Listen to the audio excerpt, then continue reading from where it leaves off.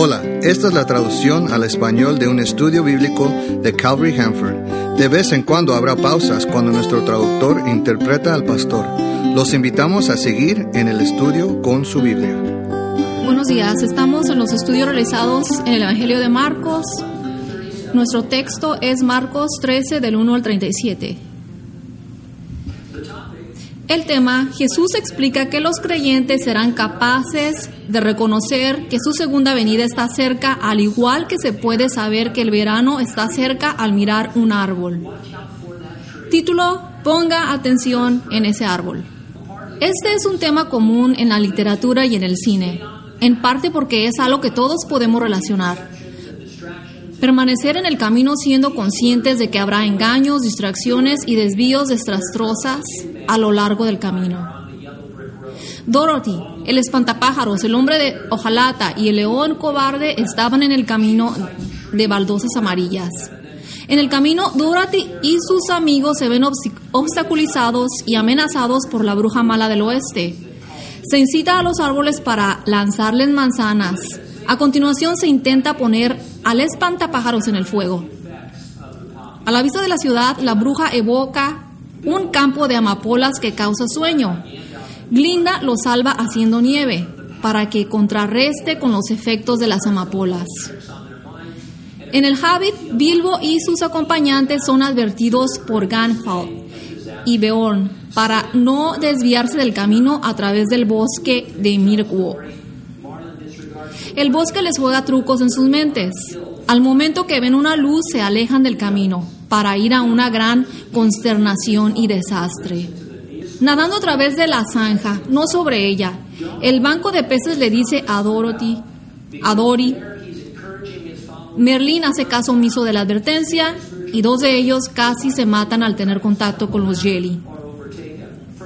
En nuestro verso, Jesús da a conocer a sus seguidores un entrever en el cercano y lejano futuro. Este es llamado el Sermón del Monte, ya que fue entregado en el Monte de los Olivos. Este es un discurso rico en conocimientos proféticos. No pase por alto que a lo largo de sus comentarios, Jesús estaba animando a sus seguidores a mantenerse en el camino, para mantenerse en el rumbo espiritual, a pesar de que las cosas los hicieran tropezar o los sobrepasaran. En el versículo 5 Jesús dice: mirad que nadie os engañe. En el versículo 13 Jesús dice: el que persevere hasta el final, ese será salvo. En el versículo 23 Jesús dice: mire. En el versículo 35 Jesús dice: vigile. En el versículo 37 Jesús dice: y lo que digo, lo digo a todos. Cuidado.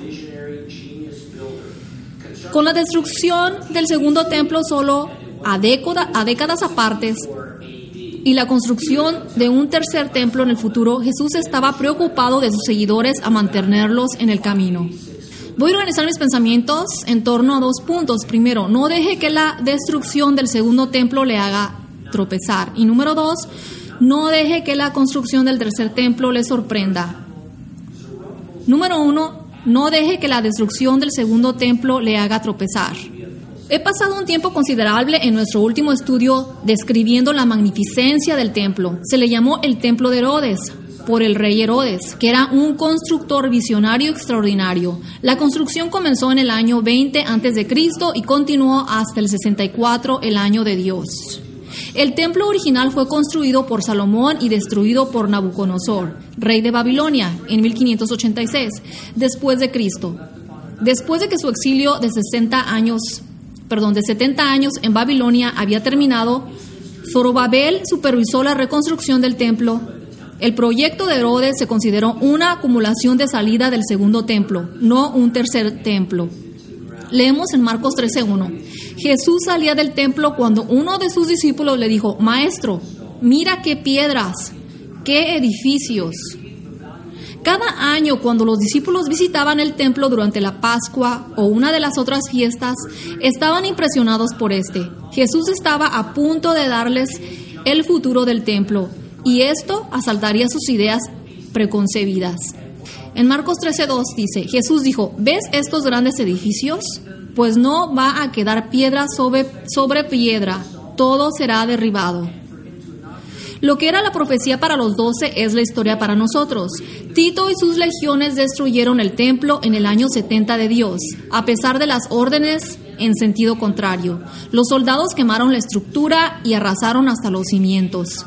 De esta forma, como dice la historia, generalmente en los juegos se fundió el oro que adornaba las piedras y entró en las grietas. Para recuperar el oro, las piedras fueron anuladas hasta que no quedaron en pie. Leemos en Marcos 13:3. Estaba Jesús sentado en el monte de los Olivos, frente al templo, cuando Pedro, Jacobo y Juan y Andrés le preguntaron por separado. Marcos 13:4 dice: Dinos, ¿cuándo sucederá esto? ¿Y cuál será la señal de que todas estas cosas están por cumplirse? Los 12 estaban pensando en el reino, esperando plenamente a que Jesús fuera instalado como rey, para inaugurar el reino de Dios en la tierra. Sabían por la lectura de sus escrituras que el templo jugaba un papel crucial en el reino, así que estaban comprensiblemente confundidos por profetizar la destrucción. Tomando los comentarios de Jesús en el verso 5 al 13 como una unidad, su preocupación principal era que los discípulos que vivían durante el tiempo del segundo templo destruido se tropezaran por pensar de alguna manera que los planes de Dios se frustrarían para la historia. Los comentarios específicos que Jesús hace abarcan la destrucción del segundo templo en el año 70 de Dios hasta el final, en el comienzo de la gran tribulación. Él no estaba dando una cronología, estaba emitiendo una advertencia a los discípulos en cualquier etapa a lo largo de la línea de tiempo profético después de su ascensión al cielo. En lo más alto de la montaña estaban alrededor de 100 pies, más alto que el punto más alto del templo, mirando hacia abajo sobre él. Dado que este era el Monte de los Olivos, los estudiosos ya han llamado este discurso el discurso de los olivos. Leemos en Marcos 13:5. Jesús le respondió: cuídense de que nadie los engañe. En Marcos 13:6 dice: porque muchos vendrán en mi nombre y dirán: yo soy el Cristo, y a muchos los engañarán. El engaño es el característico de todo el tiempo desde que Jesús ha estado ausente en la tierra. Ya se trate de alguien que dice ser el Cristo, o alguna nueva religión, o algún descubrimiento secular, literalmente millones de personas han sido desviadas a una eternidad sin Cristo. Marcos 13:17 dice: cuando oigan hablar de estas guerras y de rumores de guerras, no se angustien, porque así es necesario que suceda, pero aún no será el fin. Marcos 13:8 dice: se levantará nación contra nación y reino contra reino. Las guerras son inevitables. Dios no es la causa de ellas. Ellas surgen de nuestra naturaleza pecaminosa, egoísta. No podemos estar todos bien. Las guerras preocupan a la gente de que al final está cerca. Especialmente en la era nuclear. Siempre se habla de que la humanidad se eliminará a sí misma. Incita tremendo miedo en la gente, incluso en la gente de Dios. La humanidad no se elimina a sí misma. Dios tiene un final, no es el invierno nuclear. Leemos en Marcos 13:8: y habrá terremotos en muchos lugares y habrá también hambre. Esto será el principio de los dolores. Desastres naturales nos desconciertan también. Mi línea favorita de diálogo es de la Primera Guerra Mundial Z, que es: la madre naturaleza, una asesina en serie. No hay nada mejor o más creativo. Tenemos que tan solo en unas semanas, una epidemia natural o un hecho por el hombre podría destruir la población del planeta. Puede parecer como si ya no llegáramos al Armagedón. Vamos a llegar hasta el final profetizado. Dios obra por su providencia para llevar su programa a seguir. Al principio de los dolores puede ser traducido el principio de dolores. Eso es mejor porque es prometedor. Ninguna mujer disfruta de los dolores de parto, pero ya que viene con mayor frecuencia e intensidad, se sabe que pronto habrá terminado y se dará luz. Jesús estaba diciendo que todas las cosas que podrían preocuparle son las promesas de Dios sobre el futuro que producirá fracaso. Son solo dolores en el camino.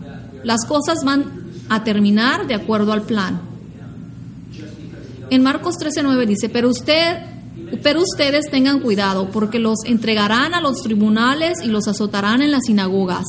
Por causa de mí los harán comparecer ante gobernantes y reyes para dar testimonio ante ellos. La preocupación de Jesús es para sus seguidores. Nosotros debemos tener cuidado y no ser engañados o distraídos con desvíos que nos apartan de Él, porque no vemos cómo están funcionando las cosas.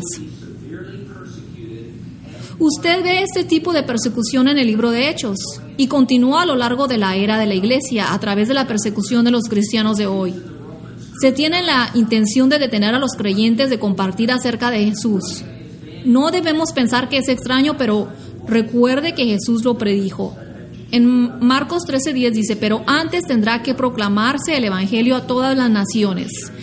Este es un primer estímulo para los discípulos originales que, a pesar de que serían severamente perseguidos e incluso martirizados, no evitarían su misión de ir por todo el mundo predicando el evangelio.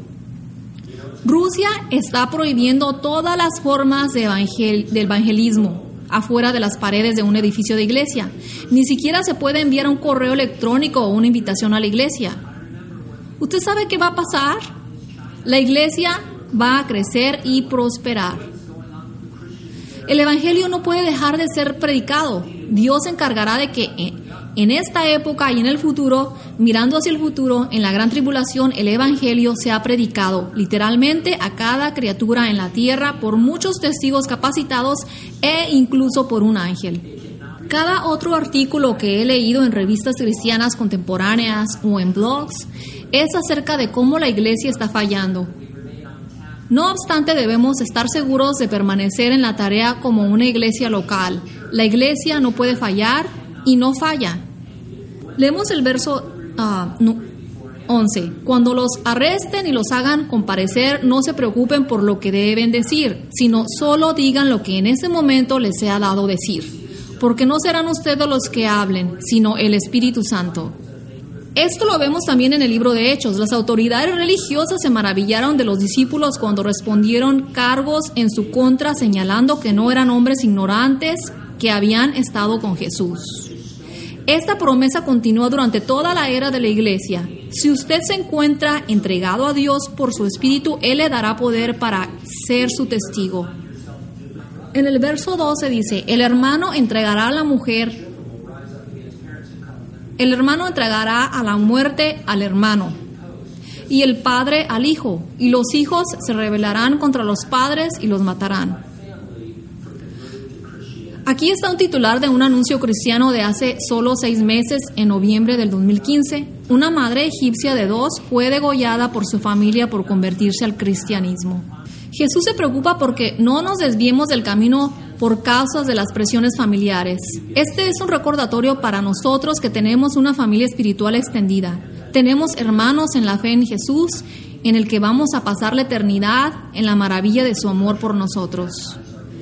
Las presiones familiares son pruebas intensas para los cristianos. Aquí mismo, en Kings County, muchas familias católicas ejercen presiones intensas sobre si vas a ser o no salvo. Mucha gente termina comprometiéndose con el fin de no ofender a la abuela o al abuelo. En Marcos 13:13 dice, por causa de mi nombre todo el mundo los odiará a ustedes, pero el que resista hasta el fin se salvará. Ahora, es triste y cierto que los cristianos no son gustados e incluso son odiados por ser duros, críticos y crueles. Pero Jesús está hablando de toda clase de personas que odiarán a los creyentes, que fielmente lo representarán en su testimonio. ¿Qué ilógico es esto? Odiar a una persona que te ama lo suficiente como para arriesgar sus propios medios de vida o la vida para verte salvo y perecer eternamente. Sin embargo, ese es exactamente el tipo de ataque que se puede esperar. Argumentamos sobre la frase, el que persevera hasta el fin será salvo. Podría parecer enfatizar nuestro esfuerzo en permanecer guardados, pero no lo es. Una persona salva perdura, una persona salva persevera hasta el final. Esta es la evidencia que usted es salvo genuinamente. Un comentarista lo expresó de esta manera. Esta resistencia no produce la salvación, sino que es la perseverancia al poder del Espíritu y la prueba de la realidad de la salvación en la persona que sufre. Otro dijo, la perseverancia es una señal de resultado exterior, no la base de la autenticidad espiritual. Una persona genuinamente salvada por la gracia mediante la fe se mantendrá firme hasta el final y experimentará la consumación de su salvación. Una citación más dice, esto no significa que van a recibir la salvación eterna a causa de su resistencia. Eso sería un falso evangelio. Los discípulos inmediatos de Jesús fueron consumidos por pensamientos de que el reino de Dios sería establecido. Ellos discutían sobre quién sería el más importante en él y le pidieron a Jesús sus posiciones de poder en él. Jesús había sido aclamado como rey y en su entrada triunfal tal como lo predijo en las Escrituras. Después de que Jesús resucitó de entre los muertos, los discípulos todavía se centraban en el tema del reino. Ellos le preguntaban sobre hasta que Jesús ascendió al cielo. La ascensión parece que los mantuvo con la mirada fija hacia el cielo, esperando a Jesús regresar de vuelta a establecer el reino. Él no lo hizo. Ellos recibieron el Espíritu Santo, empezando con su gran comisión, y de inmediato comenzó la persecución, seguido por el martirio. A continuación, el templo sería destruido.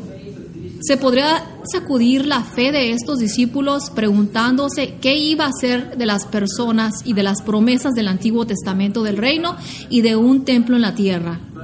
Guerras y rumores de guerras, desastres naturales, familias traicionadas.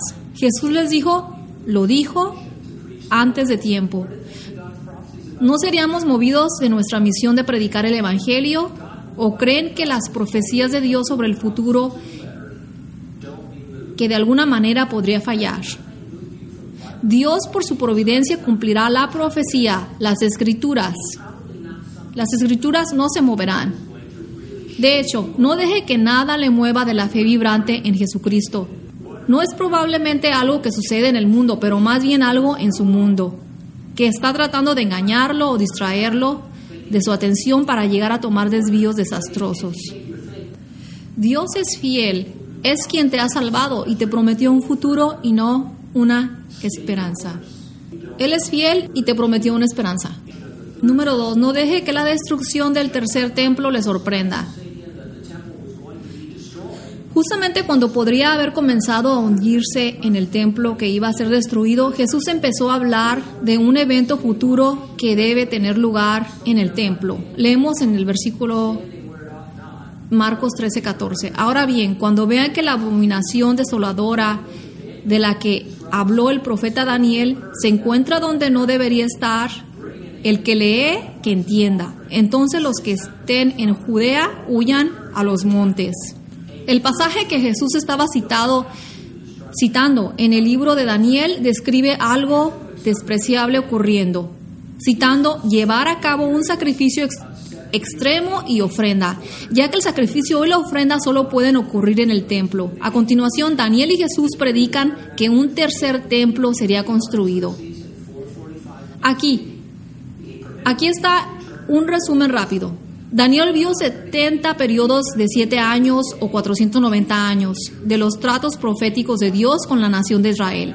Este periodo de 490 años comenzó con el decreto del rey Artajerjes en 445 a.C., permitiendo a los judíos a regresar a Jerusalén y reconstruirlo.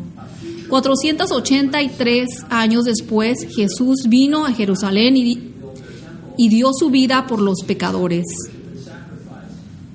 Eso deja un periodo de 7 años proféticos, años sin cumplirse. De acuerdo con Daniel 9:27, un futuro líder mundial firmará un pacto de paz con Israel, lo que les permite reconstruir su templo y restituir el culto del templo y el sacrificio.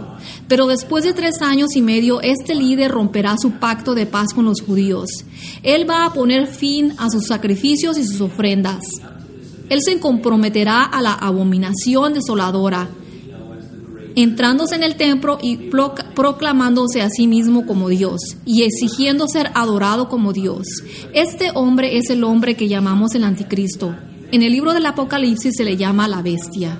Esta abominación de la desolación marcará el comienzo de la segunda mitad de los 7 años de la gran tribulación. Jesús se adelantó a ese evento y en los versos del 14 hasta el 27, Él está mirando más allá de la edad de la iglesia en la que vivimos y describiendo el final de los 3.5 últimos años de la gran tribulación. Leamos Marcos 13, del versículo 14 hasta el 23. Ahora bien, cuando vean que la abominación desoladora de la que habló el profeta Daniel se encuentra donde no debería estar, el que lee, que entienda. Entonces los que estén en el Judea huyan a los montes. El que esté en la azotea no baje a su casa ni entre en ella para tomar algo. Y el que esté en el campo no vuelva atrás para tomar su capa. Hay de las que en esos días estén embarazadas o amamantando. Pídanle a Dios que esto no suceda en el invierno, porque esos días serán de gran aflicción como no los hubo desde el principio de la creación que Dios hizo, ni los habrá jamás. Si el Señor no hubiera acortado esos días, no habría quien se salvara, pero los ha acortado por causa de sus elegidos. Así que si alguien les dice, miren aquí está el Cristo, o miren ahí está, no le crean, porque surgirán falsos cristos y falsos profetas y harán señales y prodigios para engañar, de ser posible incluso a los elegidos. Pero ustedes tengan cuidado, ya los he prevenido de todo. Estas son instrucciones muy específicas a los judíos vivos cuando el anticristo haga su movimiento. Habrá un tiempo de seguimiento y un problema global sin precedentes. Los elegidos de la gran tribulación son judíos que vienen a la fe en Jesús. Es una promesa que Dios no olvidará a la nación de Israel. Es interesante que muchas teologías cristianas se olvidan de Israel. Ellos enseñan que la iglesia es Israel y que no hay más planes para los judíos. Esos años se describen con mayor detalle en la revelación de Jesucristo, de los capítulos 6 al 18. Verso 24. En aquellos días, después de esa gran aflicción, sucederá que el sol se oscurecerá y la luna dejará de brillar. Las estrellas caerán del cielo y los poderes celestiales se estremecerán. Entonces verán al Hijo del Hombre venir en las nubes con gran poder y gloria. Y Él enviará a sus ángeles para reunir a sus elegidos de los 4 vientos, desde los extremos de la tierra hasta los extremos del cielo. Esta es la segunda venida de Jesús. Él regresará a la tierra y es entonces cuando Él reinará sobre el reino de Dios. Jesús estaba diciendo, hombres, no pasa nada, Dios está a cargo. Las promesas del reino no fallarán y no pueden caer. Pero no va a ser ahora en este templo.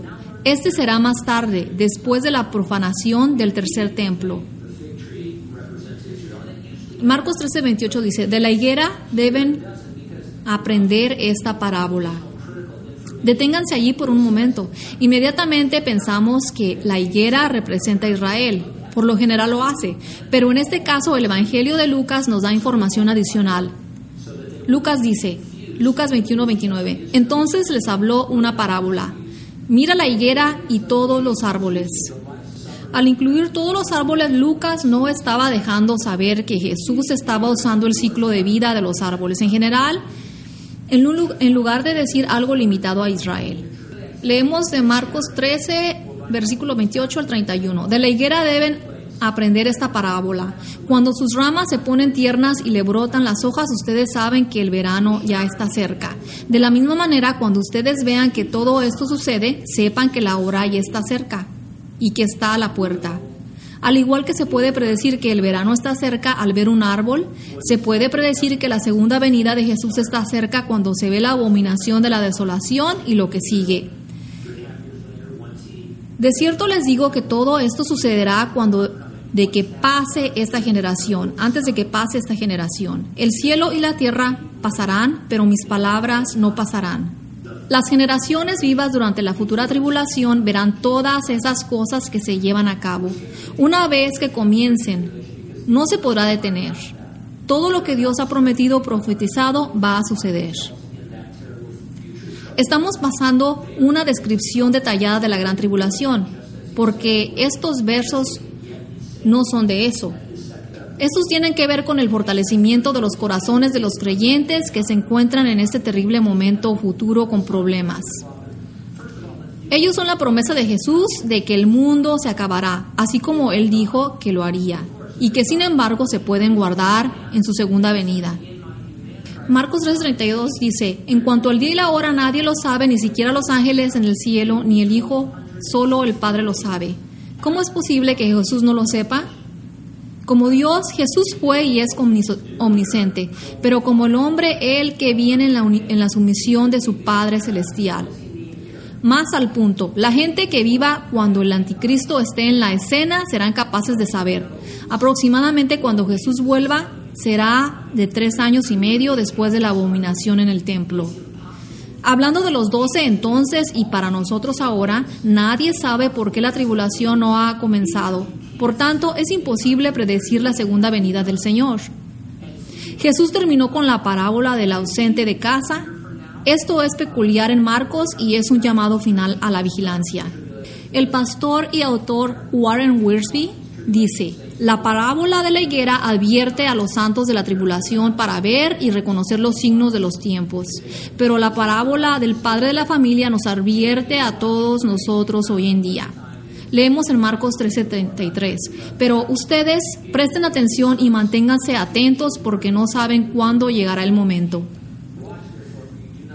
Versículo 34 hasta el 37 dice lo siguiente: es como cuando alguien deja su casa y se va lejos y delega autoridad en sus siervos y deja a cada uno una tarea y ordena al portero mantenerse despierto.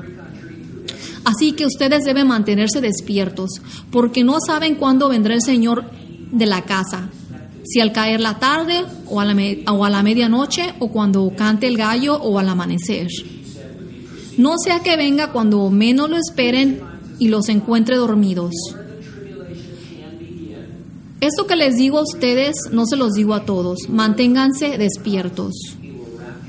Esta es una palabra para cada creyente, en todos los países a través de todos los siglos. Mientras que el Señor está en el cielo, Él describe volver en cualquier momento. Nos recuerda de su promesa de que antes de la tribulación, Él regresará para su iglesia, para resucitar a los muertos en Cristo y para arrebatar a los que estén vivos en este momento. El apóstol Pablo dijo algo que encaja con la advertencia de Jesús. Leemos en Primera de Tesalonicenses 5 hasta el 6. Pero ustedes, hermanos, no vienen en tinieblas como para que ese día los sorprenda como un ladrón, sino que todos ustedes son hijos de la luz e hijos del día, no son de la noche ni de la oscuridad. Así que no duerman como los demás, sino mantengámonos atentos y sobrios. El día que Pablo se refería a la tribulación de 7 años, que era como un ladrón que venía sobre el mundo para robar y destruir, no va a sobrepasarnos a nosotros porque estamos en la luz como creyentes. Sabiendo que la venida del Señor para su iglesia es inminente, debemos estar alertas y listos, y lo hacemos mediante el ejercicio de la autoridad que Jesús nos ha dado como sus servidores para cada obra nuestra. Expido una severa advertencia a los que no son salvos. No deje que la destrucción del tercer templo los sorprenda. Vengan al Señor antes de encontrarse testigos de los acontecimientos de que Jesús tiene descritos. Usted no querrá estar en la tierra para ninguna tribulación. Si usted es salvo, la construcción del tercer templo no lo sorprenderá. Será retirado en el rapto antes de cualquiera de los eventos de la tribulación de los 7 años. Pero si usted todavía está sujeto a fuerzas que quieren ver que se desvíe de la trayectoria del seguimiento de Jesús, en adición habrá engaños y distracciones. Hay una pereza inherente que debemos superar a la espera de la venida de Jesús. Sin duda, Él viene inminentemente, lo que significa que es cualquier momento, pero parece que cada momento que Él no viene puede hacernos menos vigilantes en lugar de ser más vigilantes estando sin cuidado y sin cautela. Yo no quiero caer dormido en mi silla cada noche a las 8:30. No creo que voy a hacerlo. E incluso cuando estoy dormido y despierto, niego que he quedado dormido. Puedo contrarrestar que actúe dormido, pero tengo que hacer algo, o de lo contrario, el hombre de arena se apoderará de mí cada noche. ¿Qué estás haciendo o qué está haciendo usted para permanecer despierto y servir al Señor? Gracias por escuchar. Para más estudios bíblicos, visite calvaryhanford.com o escucha la traducción en vivo en nuestro servicio del domingo a las 10:15 de la mañana. Dios te bendiga.